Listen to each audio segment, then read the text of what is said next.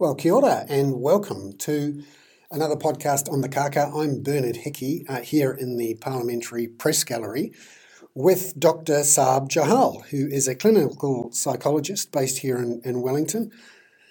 Sarb, good to see you in our lovely grey padded studio. Kia ora, Bernard. Yeah, it feels quite padded. It's very soundproof, but it's a little bit worrying. Yes, it's a bit like a bunker. You know, when the riots and the revolution happens, we'll be nice and safe. And I wanted to have a chat with you because I'm fascinated with humans. I love finding out what are the reasons we do things individually and collectively. As my background is in training as an economist, and increasingly I'm less enamoured of the macroeconomics and the microeconomics of the classical mathematics-driven style.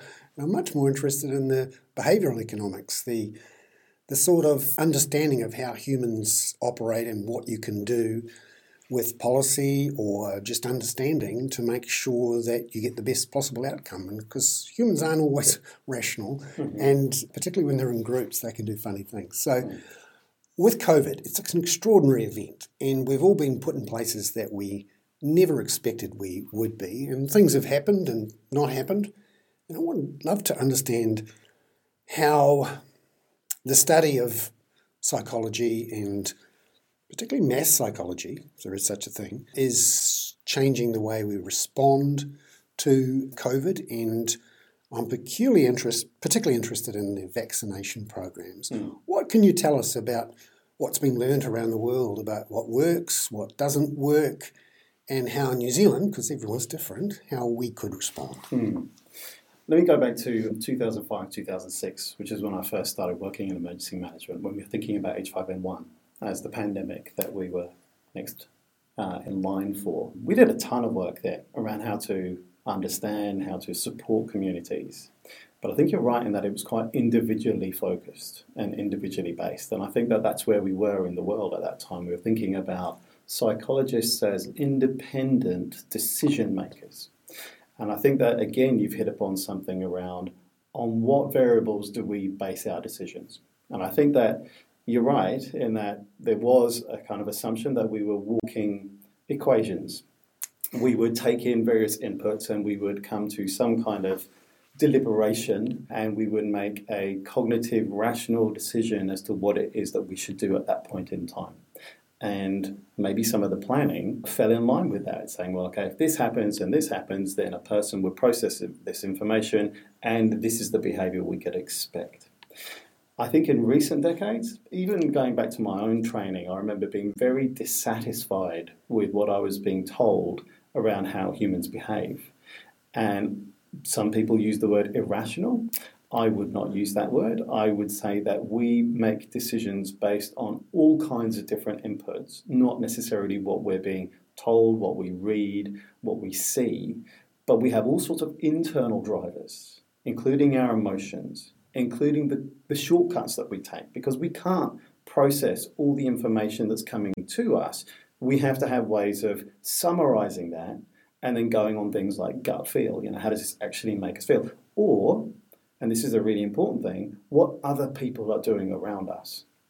Because when we are in situations of uncertainty and we don't know what to do, we start to make assumptions where people are looking fairly sure about what they're doing around us.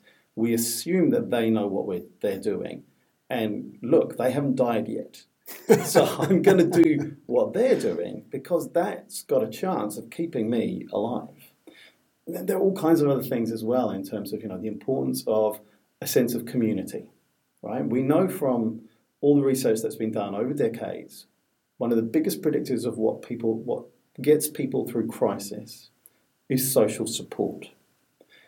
If we understand that, then we can start to perhaps understand the appeal of what we know as conspiracy theories, because I think it's not necessarily the framework or the explanation that people are giving to account for what's going on in the world. It's actually the sense of community, number one, is that I belong here because these people seem to be a tight-knit group and they're inviting me to join them. And the second one, it gives predictability. And that's been one of the most unsettling things, I think, for people as we go through the pandemic, is that suddenly the world as we knew in 2019 feels like a long time ago, where we could say with a fair degree of certainty, this is what my Monday looks like, this is what my week looks like, this is what my job looks like. All of that got thrown up in the air for many people, to some extent more than others. But what we crave is predictability. That must be so hard for people who are supposed to be leading, when part of their role is to give people reassurance that the systems are in place and they've got this under control, and that they have information and plans to communicate to everyone that will help bring them reassurance, when actually the people in charge, if you like, have the same uncertainties and the same lack of full information for decisions, and somehow have to communicate on the run that I don't know what's going on. I don't necessarily know what the right thing to do is, but B, I still have got your back, and I'm not about to run out and dive into a bunker. So that's what I'm curious about, is how people process that uncertainty, and why it is perhaps that in New Zealand we seem to hold it together a bit better than some others during that really uncertain time. Yeah. It's a huge responsibility to lead in times of crisis like this, where there's a huge amount of uncertainty, not just here in New Zealand, but we also triangulate, right? We're always checking, what are other people doing? What are other countries doing? What are my relatives doing? What are the conditions that they're in? How are we shaping up? And that started off really well here in New Zealand, where we're looking and we were being really, really successful. More recently, we're looking at vaccination rates and what's going on in other countries, and we're wondering about what's happening here. And there are many different reasons. We can get into that a little bit later on. But I think one of the things that you touched upon there, which is really important, is the issue of trust. And the issue of, actually, we live in a society, we're very fortunate that we live in a society where, although we have some cynicism around certain professions like politics or journalism, those bloody journalists. We actually live in a place where we have, a high degree of integrity, and I think that we're fairly confident when we hear something that it's probably likely to be true, and it's probably likely to be. We may need to dig around, or we may interpret and put a filter on that, but generally speaking, we have a high degree of trust in our society. So I think then the challenge for leaders, politicians, or in organisations, CEOs, or wherever it is that you lead, maybe just in your family, is thinking about what the outcome might be, where we can't be certain, although we can aim and we can be aspirational around where it is that we want to be, and the processes that get us there. And I think that that's something that we have done quite well here, in building processes and trust in those processes, to make sure that we can get to various check marks, but then also think about, well, what's going to continue to keep us safe in this world that we find ourselves in? And how do we rely upon each other to keep each other safe as well, rather than just thinking about, well, I'm all right, in a very highly individualistic society? And I think that that's where, there's something very clearly from our bicultural nature, and thinking about, well, what is the culture of New Zealand, and how is it that we take care of each other? And the blend of cultures that we have and the history that we have in New Zealand, I think, gives us a slightly different take on that than perhaps other places. So now the big challenge in front of us is getting everyone vaccinated. And all around the world, there is a big chunk of the population, some places bigger than others, who are not only vaccine hesitant, which is a beautiful phrase for something, and then there's the hardcore, vaccination opponents. How do we particularly, cajole, nudge, ensure the vaccine hesitant at the very least are included in the vaccination total in the end? Yes. Yeah, it's very tricky. I mean, vaccine reluctance, vaccine refusal has been around with us way before the current campaign and the current challenge that we have in front of us. So to a certain extent, we don't necessarily want to spend too much time and energy in trying to convince people who we probably don't think are going to be convincible. But there is this kind of middle ground where we're thinking, well, what is it that they need?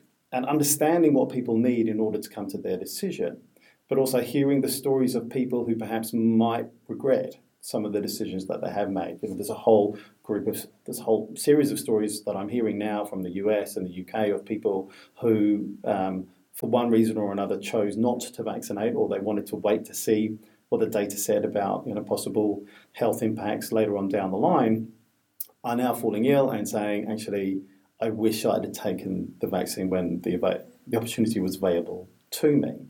So those stories, I think, are interesting, and people start to attend to, well, actually, perhaps I can see myself in them in terms of their thought process or which community they're from or some of the other things that might match with them. So I think that's an important thing to understand is, how do we see what's going on in other countries and draw lessons for ourselves? The other thing I think is really important is, what are the constraints and what are the practical things that get in people's way when you're asking them to come forward to take a vaccine? So it may actually be that informationally wise, they're okay, or at least as okay as they're going to be, and it gives them confidence enough to come forward and take the vaccine because on balance of risk, they're thinking that that's probably all right. But, and we come back to this idea of actually we are driven by more than just facts.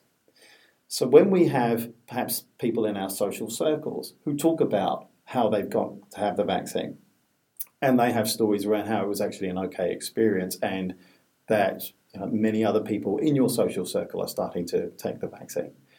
One of the things I think that we also need to focus on is what is that experience like of going to have the vaccine? Does it match what the community needs? Do they want to be in a big centre, or would they rather be somewhere more private, more confidential, where you've got blacked out, you've got the opaque glass rather than people looking in to see them.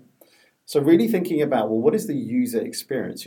One vaccination centre was set up, I read, like a Samoan wedding, right? And you had the kind of the auntie at the end to make sure that people leave. So at the end, they'll listen to the auntie, but they may not necessarily listen to somebody else. Whereas other people are saying, that's just not how we do things in this particular community. We're not going to show up for a mass event. So you really need to be thinking about what's the experience like, and are these people who go through the experience, what are they going to talk about with their friends and family? Are they going to encourage them, or are they going to say, yeah, no, I wouldn't bother. It was a horrible thing to do. I would wait a little while until they figure out what they're doing. So I think focusing on that user experience is something that may help with those people who are okay with getting the vaccine, but I don't want it like that. I don't want to take it in this particular way. I would rather it be delivered to me in a different way. So maybe not force everyone to do a selfie immediately after their vaccine with a big smile on their face. No, not at all. I mean, it may be they want to keep it on the down low. I've thought about it myself as well. I thought, well, when do I tell people about when I have the vaccine? And I thought, well, maybe it's when I've completed it, because I feel like the job's not done until I've had the second one. So there's all sorts of complex things that people think about. The vaccination process is not just one vaccine. It's making sure they come back for the second. That seems to be really important. And there may even be a third. We don't know yet. That's right. Yeah. So what have we learned from the rest of the world? We, by necessity or choice, at the tail end of the pack. And, some countries are up to 60, 70% and seem to have been successful. Canada, the UK, maybe not so much the United States, but some other countries have very high vaccination rates. What are the learnings? What are the tips and tricks we've found so far in terms of what works and what doesn't? Yeah, I think it's really interesting to see and compare what countries have gone through. If you look at the UK, my understanding is that, and this is an understanding that comes through networks that I have. I used to be a private secretary in the UK government, Minister of State for Health, so I talk quite a lot with people. And I think that once they understood how important it was that the NHS was delivering the vaccine, because again, it's about trust, but also that Public Health England, who had the expertise and operational knowledge around how to deliver vaccines, because that's their job, were brought back into the fold, because I think that they were kind of scapegoated quite a lot for the test and trace failure. And I think that there was all kinds of political conversations around that. But once they settled on having the right people around the table to deliver the expertise in a way that was acceptable to the population, I think that those factors coalesced such that people started to come forward. Plus the driver of people saying, I want this to be over. And I am being told that if I have a vaccine, this will be over. Now, it's looking more complex than that. And that's what we're starting to see around the world. So complex in different ways. One is that people seem to be running into a bit of a barrier around the sort of 50 to 70 mark where the number of people who are coming forward to vaccines is starting to tail off. And my understanding is that actually we possibly need a bit higher than that in order to get what has been called, community immunity or herd immunity, in order to see that as a really effective protective barrier by itself. Although even that is starting to fade away as a clear idea, because it seems people who are vaccinated can get the infection and spread it, but not necessarily be very, very so sick they have to go to hospital. Yeah. Which means that people who are vaccinated, who come into the country, for example, they may have a juicy vaccine, tick on their passport or whatever it is.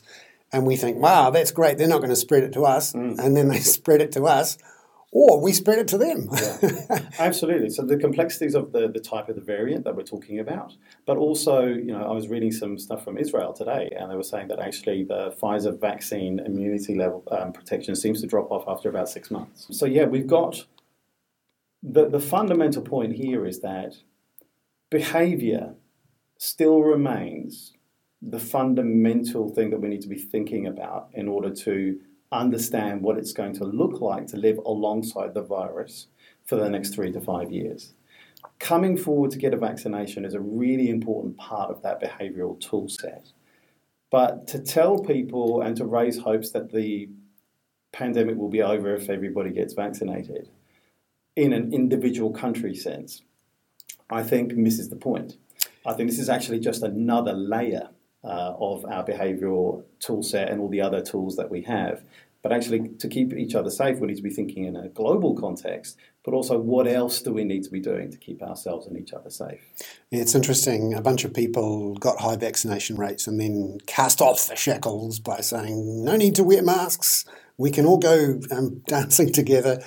And then a few weeks later, well, you should all be wearing masks and, keep the social distancing. And it's you're right, there's no, are we there yet? Bang, we're there, we can all relax. It's not going to be that sort of thing, unfortunately. No. Tell me about what we've learned about how humans have dealt with lockdowns, the whole COVID shock and fear and disruption, in terms of, things like anxiety, mental health problems, burnout. What are we learning so far? Yeah, I think that, in the early days, if we think about the New Zealand experience, I think that the alert level structure that was announced was incredibly containing for people.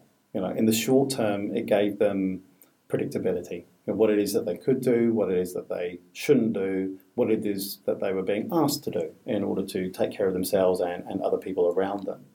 And I think that acted as a really good container for the anxiety that was being caused by the situation that we found ourselves in. I think as we've progressed forward in time, we've been relatively lucky here in that we haven't had too many major lockdowns, and some of them have been in Auckland, and we had a recent, not a lockdown, but an increase in alert level in Wellington too. But even there, we've seen an increase in anxiety for people, which is being uncovered by research studies of as they went through those lockdowns, but also an uncertainty about the future that's being shown in an increased willingness to keep the borders pretty tight until we get to a position where we can be more confident that we're going to be protected if the borders are being opened. It's interesting to see the surveys are picking up that large chunks of the public are actually a lot more conservative than people in government, or therefore people and also people in business, about when to open up or how quickly or how much to open up. And that there's a bit of a feedback loop in there, and that the government is seeing that and understanding that they can push back a bit, or at least hold the line a bit harder against those people who are saying, "Oh, we've had enough, just open up." Yes. Well, and it's interesting to understand a bit about where does that come from, the we've had enough, let's just open up. I think one of the things that we've learnt in the research over the last couple of decades is that we have the difference between the primary stressor that we're worried about and then the secondary stressors that then start to take an impact. So in this case, in the pandemic, the primary stressor is the virus itself and the havoc that could cause and damage and death in the country if that was unrestrained and let rip, as they say.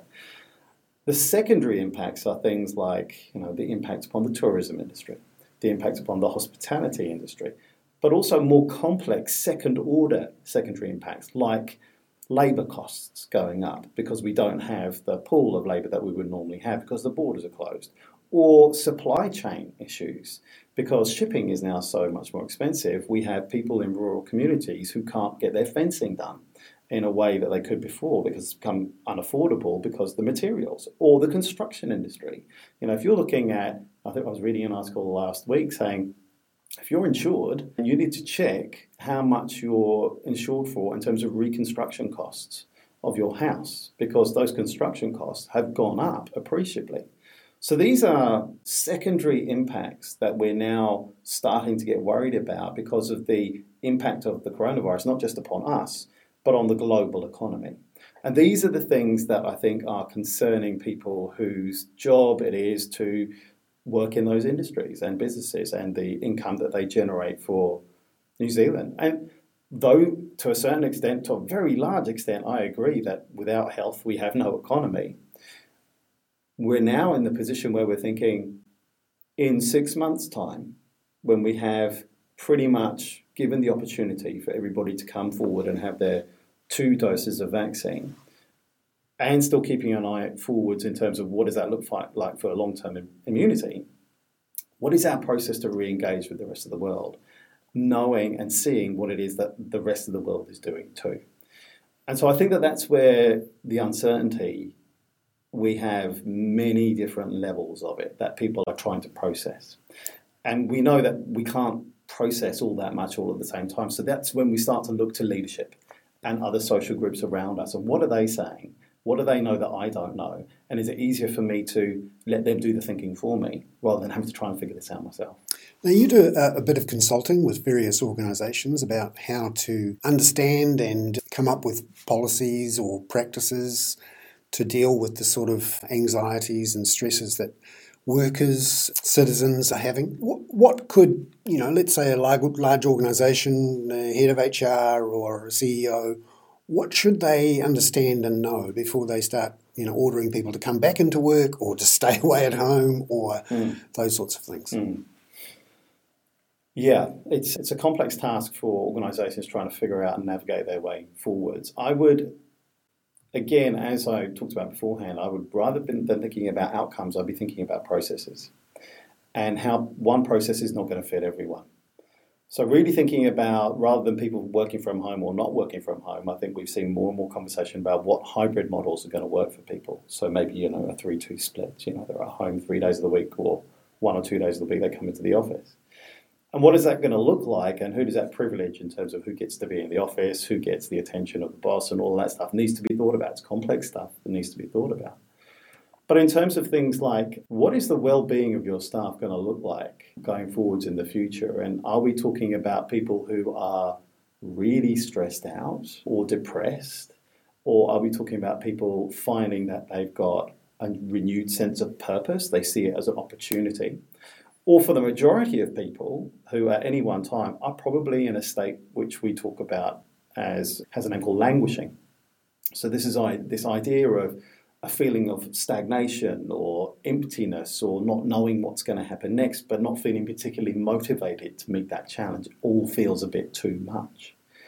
And so I think that the process that organisations are probably going to be starting to go through now, if they're wise, is they will start to think about, in this new world, in this new environment, which is not going to look like 2019, and it's not going to look like the early days of the pandemic, what's our purpose? What are we here for? And then how do we talk about that with our employees and everybody who's in our organization around, does that match you?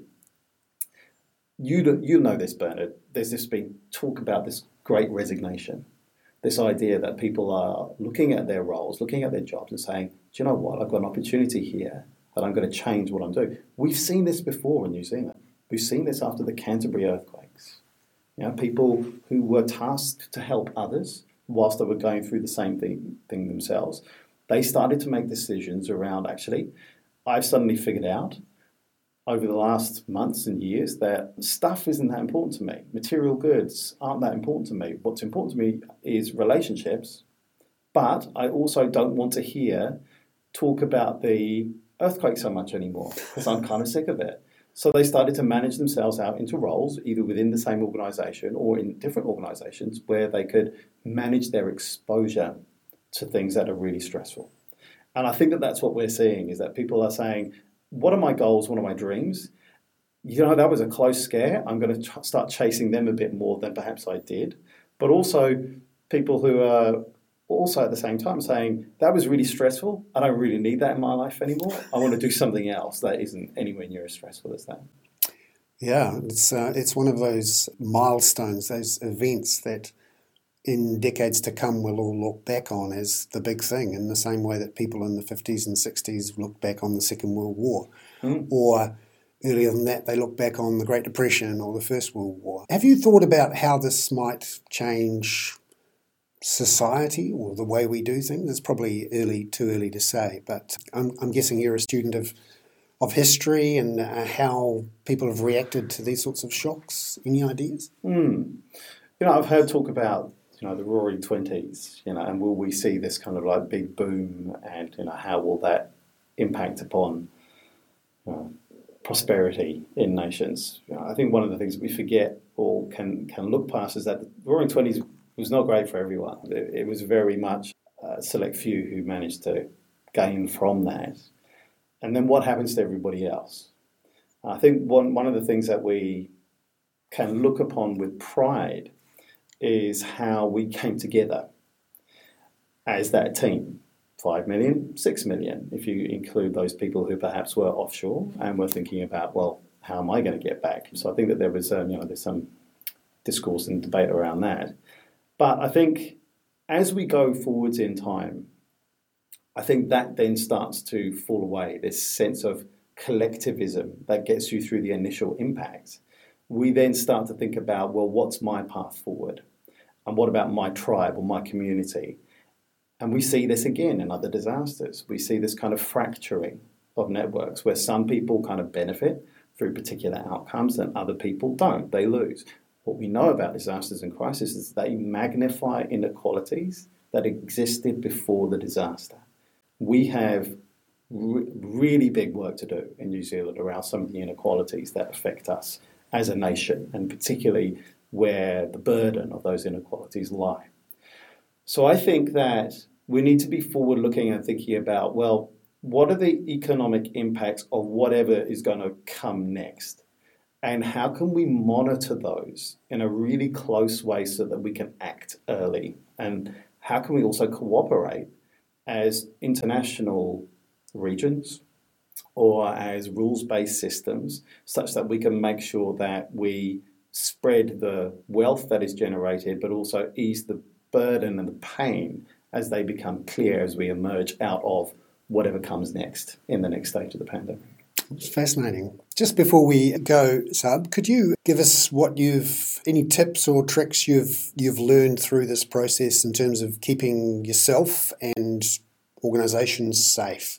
Yeah. Because I've learned, for example, to turn off my email, and not spend all my time on Zoom calls. That whole Zoom fatigue, burnout thing is a real thing. But also, anything you'd say to people that might help, and organisations as well. Yeah. Perverse things about the pandemic is that we know that social support is one of the things that get us through disasters, but we were told not to see each other and not to be close to each other. And so one of the things that we did, as you say, is that we became really dependent upon tools like the internet, like screens, like our devices in our pockets. And that might have slipped we may have slipped into habits that aren't that great for us. So I think one of the big things that I've learned myself is that actually starting to put some windows around when I can and when I can't do that seems to be really helpful for me. But I think it's the fundamental planks of things like diet, exercise, and also sleep. Sleep, I think, is vastly underestimated in terms of thinking about our well-being. We borrow against sleep all the time. Thinking, I'll sleep in at the weekend, but that doesn't happen. And even if you do, it doesn't really refresh you. So really thinking about structure. So one of the things I've talked about constantly throughout the pandemic is the importance between the two poles, the two things that we need when we go through difficulties in our lives. One is structure and routine.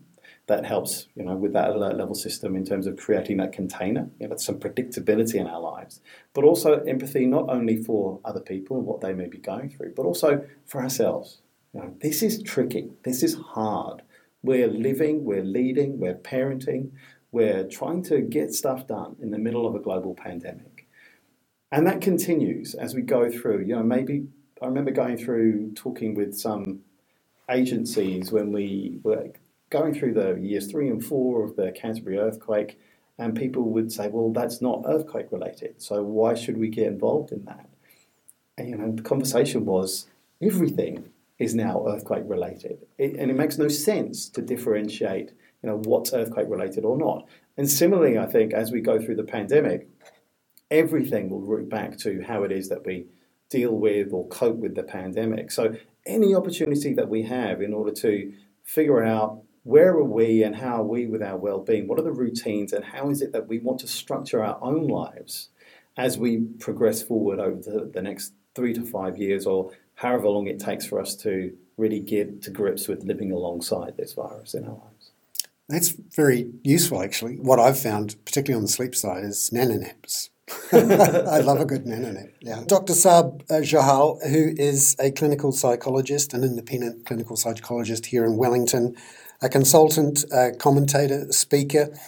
Thank you very much for coming into the studio here, and I've really enjoyed the chat. I hope that all of those people listening through this podcast on the Kaka have enjoyed it. I'm Bernard Hickey. Ka kite anō.